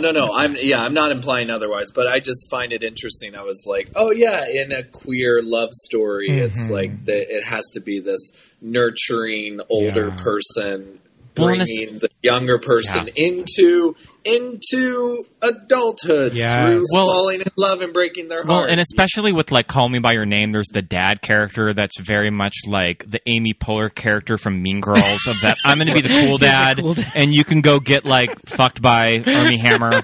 I don't care. Yeah, I'm fine with it. Fine, just don't tell me. If you're going to drink, do it in the house. It's fine. Yeah, I feel like maybe with lesbians, age difference isn't as much of a thing. Maybe I don't know what I'm talking about. Again, call in. 100. The lines are open. This was probably a movie that I should have saved for one of my lesbian friends. But that's fine. Jackson really wanted to do it. Yeah, though. No, this is a great conversation. I also wanted to do The Hours, which is my other. We will get to The Hours. I mean, The Hours is going to be like an event episode of our show. That is just like the movie that recruited me when I was 17 years old to be like gay. It's just like it was the fucking Hours. My parents dropping me off at that movie. Oh my god. Yep. But I love that. I mean, and that was way before. No, I agree with you, Scott. It was transformative for me too. Mm-hmm. And it was this very high profile Hollywood lesbian movie. But it was less. I mean, it was overtly lesbian. It wasn't as overtly lesbian as Carol because at first they were just like, it's actually about Virginia Woolf. And it's about it's about our love for literature. Yep. Yeah, right. And AIDS and suicide and then lesbianism. And you're like, oh my God. Jeez. Like, it takes you a while to get through that, to be like, oh, every one of them are, okay, I see. Got it. Wow. But that was very mainstream. That was very mainstream too. Yeah. I mean, the gay agenda. Yeah. Got to hand it to him. We got it. Todd Haynes. We'll all be getting our newsletter from the gay agenda. Hold on. Very shortly. I was looking at Todd Haynes' filmography today, and I saw a movie coming up that kind of made me be like, oh my God.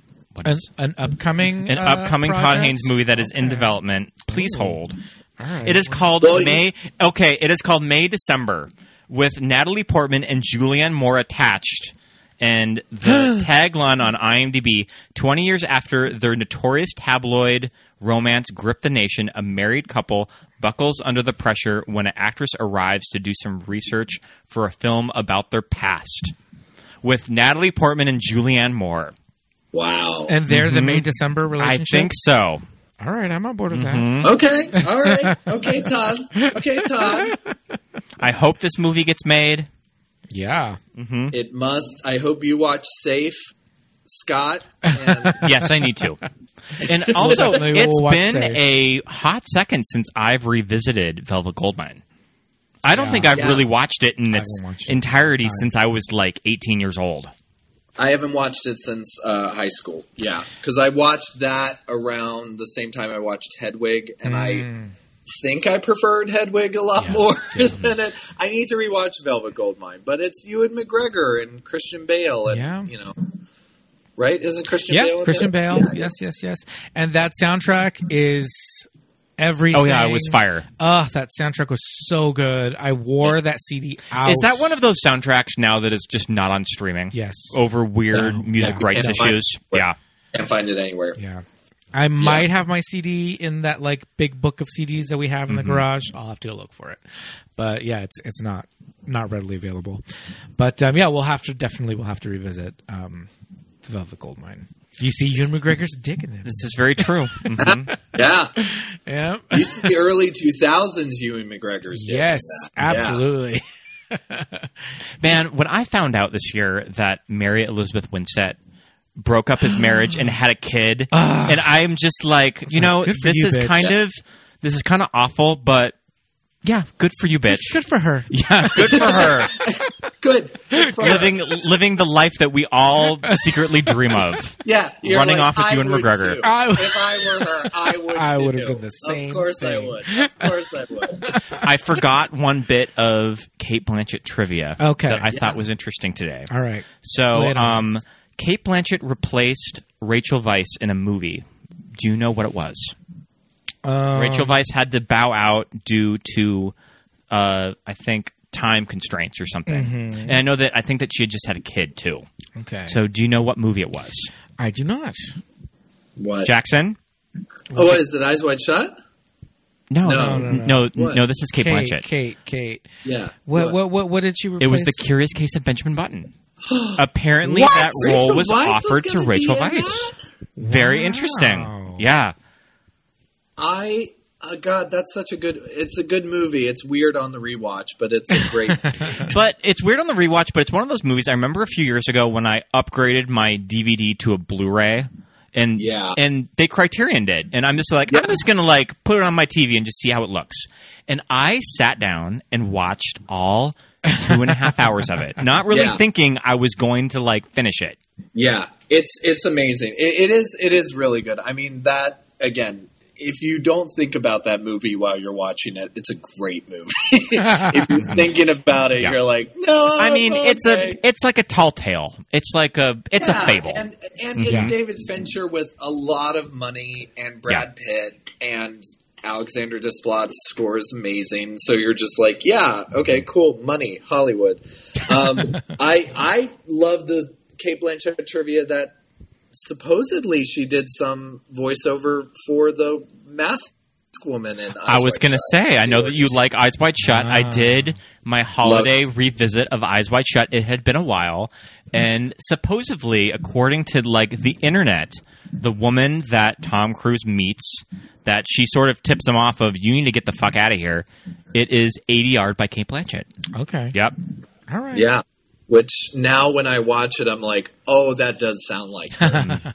But it does. I mean, they kind of muffle her voice a little bit in post, but yeah, I think it's Cate Blanchett. Mm-hmm. There's some inflection she does that on my revisit a few weeks ago. I was like, okay, yeah, that's and I don't think that she's ever officially gone on the record talking about it either. No, there's nothing written in any book about or article about it, but there's like it's one of those rumors. I think I mean my thing is like it's to keep the secret. You know, it's like that Stanley Kubrick wanted around the whole movie was just like, oh yeah, no one did it. It was just some girl.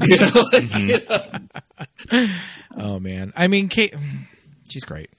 She's incredible. It's Cate Blanchett. Like she's one of my favorite actresses. Like she's great. She's so good. Mm-hmm. Can do everything. Mm-hmm.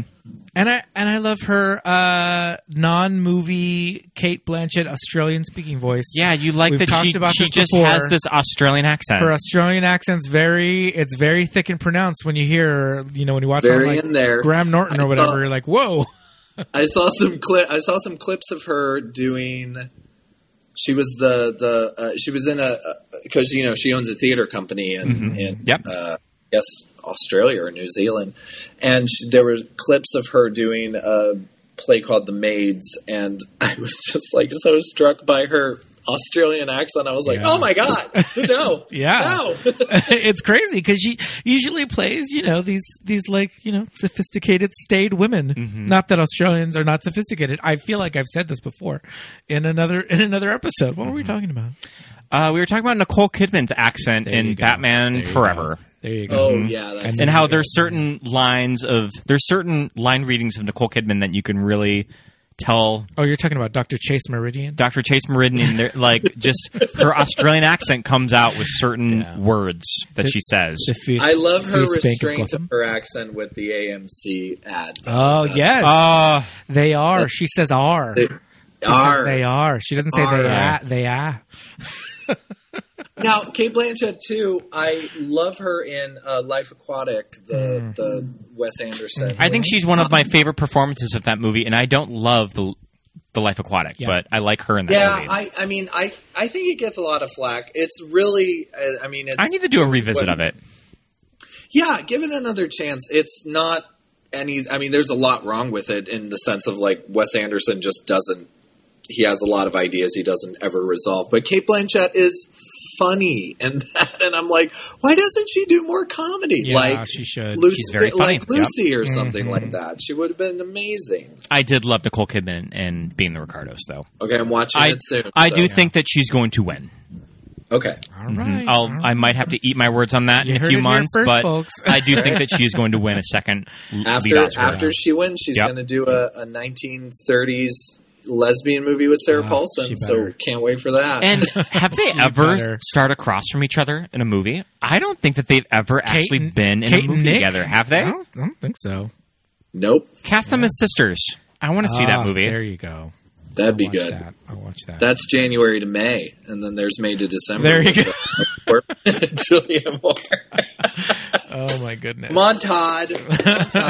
Get on it. Oh my goodness. Well, I think we're getting close to. So I've been asking all of our guests in the month of December for our Christmas themed movies. What movies do you return to this month? Because we've been watching a lot of fucking holiday movies this year, like more so than usual. Yeah.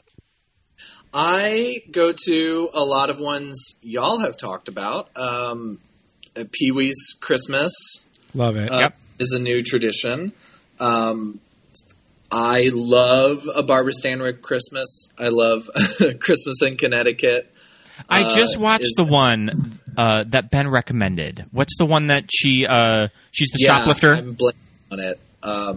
But yeah, she has two Christmas movies. One is, I think, Christmas in Connecticut. The other is, oh gosh, yeah.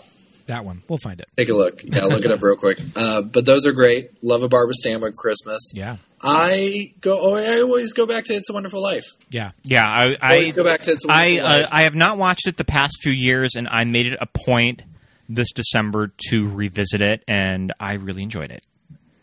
Yeah, it holds up. I watch it every Christmas Eve. Donna Reed is just so good. That scene between Donna Reed and Jimmy Stewart when they're outside of the house throwing the rocks, I think it's one of the most romantic scenes of a Hollywood movie.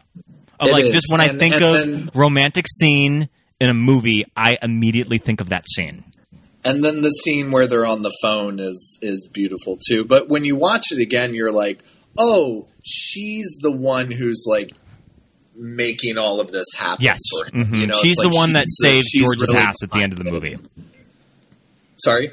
She's the one that saves George's ass at the end of the movie. Yeah, exactly. But also she's the one that's like, you know, puts him in his place. And you know, I love that scene where she breaks the record. Yep, so good. Where they're both on the phone together. I did look up the Barbara Stanwyck movie. It is called Remember the Night.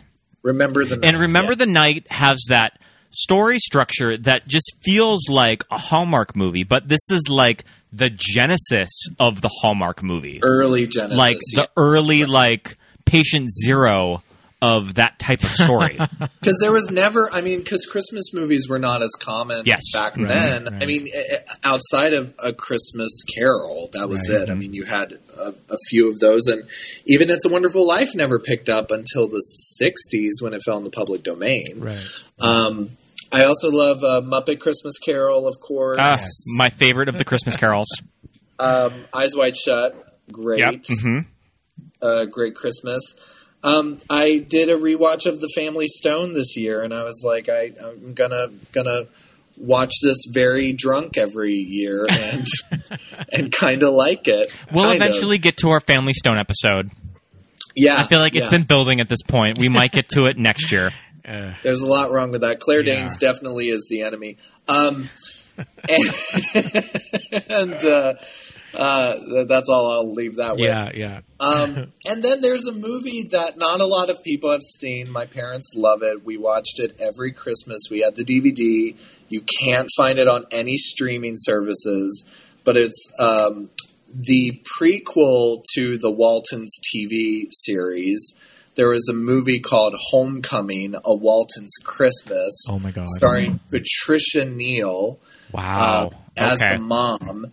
And pretty much all of Richard Thomas is in it, like everyone who did the movie. Yeah. But it's a very sweet. I think it was made for TV. Yeah. But it was a very sweet movie. So, but yeah, you can't. It's not streaming anywhere. But I like watching that because that reminds me of family and everything like that. Yeah. Whenever we're channel surfing on Sling TV at 12 a.m., The Waltons is always on. The Waltons is always on one channel, and Murder, She Wrote is always on the other channel. Yeah, it's a different. If you go into the Homecoming expecting the Waltons, it's not that. It's really not that. It's very well done, and Patricia Neal's great. I mean, it's one of her later performances, but she's really fantastic. Yeah. Awesome. Okay. Well, this has been so much fun, man. Hey, this is fun. I'm glad three gay men can analyze a lesbian movie. What a time to do that. 2021. Look how far we've come, right? Man. Look how this far. Is great. Look how far progress. Right. Progress. Mm-hmm. Yeah, I do kind of feel bad not having a lesbian on for this movie, but I mean, it had to be done. I'm honored. I'm honored you all asked me. This was so much fun. Yeah. Of course, as always. And I hope I can come back at least. Of course. Four more times next year. Yes, indeed. 2022. We'll have you on for 8 episodes. Woo! All right, man. Well, it's about that time to say good evening. But again, thank you so much. This was a lot of fun. Happy New Year's, Jackson. Happy New Year. Happy New Year's to y'all. Yes, indeed. We had our lonely little New Year's party, much like Therese and Carol in their hotel room last year. Yep. Mm-hmm. We'll see what happens this year. All right, buddy. We'll see you soon. Okay, great. Thanks. See you later. Bye. Bye.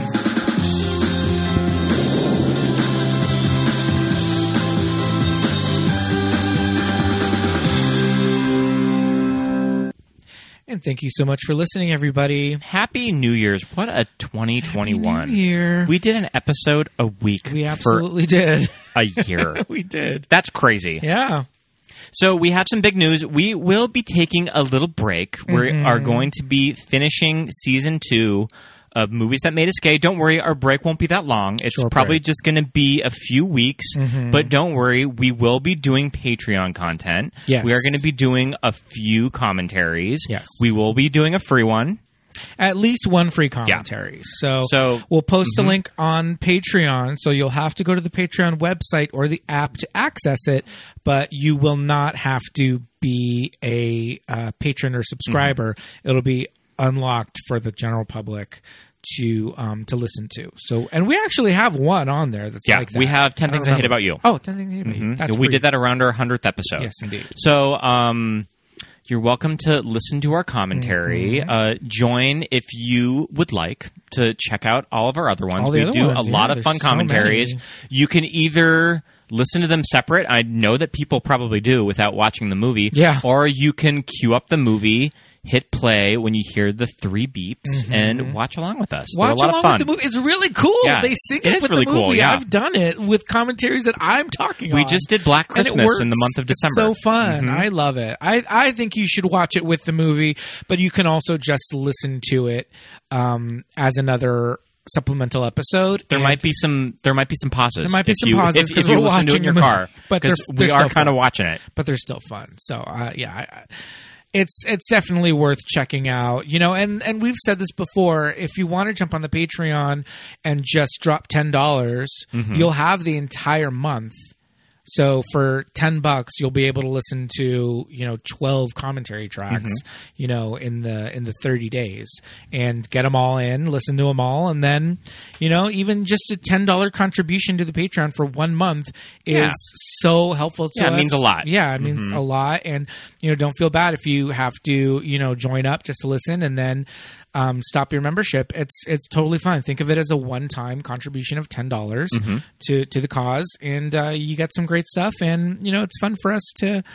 We'll send you out the links to the newsletters and all that great stuff. So we'll be doing a new newsletter very, very soon too. Yes. December was very, very big. We'll send out one early in the new year, and then we'll send another one out in January. So newsletters are coming. Don't worry. So we'll be taking a little break, but not to worry. Yeah. We'll be back. This is episode 132, season 4. No, season... Are we in season 3? I think that we're just finishing up. Our season 2 was... Let me... I think this is season 3. We're finishing season 3. We're going to be starting season 4 in 2022. Oh my gosh. Yeah. That's how it works. We can edit this, but Pete, you told me that we had a new review. We do. We have a brand new review. It's an iTunes review. Oh, I want to hear it. All right, let's take a look at this iTunes review. This is from Apple Podcast listener that goes by the name of DJ Evil Dave. The title of the review is Refreshing, Engaging, Uplifting, Enlightening, 5 stars. I found this podcast to be a delightful alternative to many other movie podcasts. Not only does this show cover films not usually discussed, but does so in both a personal and informative way. For instance, Scott, Pete, and guests relate stories of how the movie in question affected them then and now. Also, they take a critical eye at films, making comparisons to similar movies or delving into the other works of the actors, directors, and customers. A solid show that never disappoints. 5 stars. Yay! I like that review. Yes. I always try to do a podcast that I would want to listen to. Absolutely. Absolutely. Yep. And, doing this podcast for as long as we have, we kind of become not snobs, but snobs. We kind of get into this thing where we're just like, hey, we know what it takes to put into a podcast. We know what it takes to produce one. And so we're just like, I want to listen to this show. I want to listen to that show. So we strive to put out a podcast that people will enjoy. And thank you guys so much. It's the end of the year. It's a holiday season. It's been a hell of a year. And it's been a crazy 2 years. And we went December hard this year. I don't think that we've ever done this many holiday themed movies in December. I mean, we love a fucking theme on this show. Absolutely. Yeah. I mean, it's been a hell of a time, but we're still, we're still around, and we're still going to be making more episodes come January, February 2022. I mean, I have quite a few guests that we will be having on. I've already have them on the books, and I just haven't scheduled the dates yet. So, thank you very much. We have some Patreon shout-outs. Yay, Patreon shout-outs. Patreon, we would like to say hey, hello, and thanks to all of our wonderful patrons: Alberto, Esperanza, Nicole, Susan, Barry, JJ, Amy, Leighton, Shelby, Michael, Charlie, Paul, Jamie, Drew, Jimmy, Genevieve, Dawn, Joshua, Emma Melly, Aaron, Melinda and Jim, Jessica, Nick and Shannon, Christine, and Rufino. Thank you so much, you guys. Thank you so much. Yes, indeed. We've talked about our Patreon. Go over to patreon.com/moviesthatmadeusgay to check out some more details. We'd also love it if you would follow us on any and all of those social media platforms. Apple Podcasts, and now Spotify. You can rate the show. So give us 5 stars on Apple and on Spotify. If you listen on Spotify, hit those 5 stars. Yeah, follow us on Twitter at MTMUGPod. And on Instagram and Facebook at Movies That Made Us Gay. Yes, indeed. You can also follow us on our personal socials. My name is Pete. I am at Peter Lasagna on Instagram and Twitter. And I am Oscar Scott on Twitter and Scott Youngballer on Instagram, and follow my letterbox. I've been going hard at it lately. Yes, indeed. Yes, indeed. All right. Thank you so much, everybody. This was a long one, but it was a really, really fun one. We'll see you very, very soon. Bye, everybody. Bye.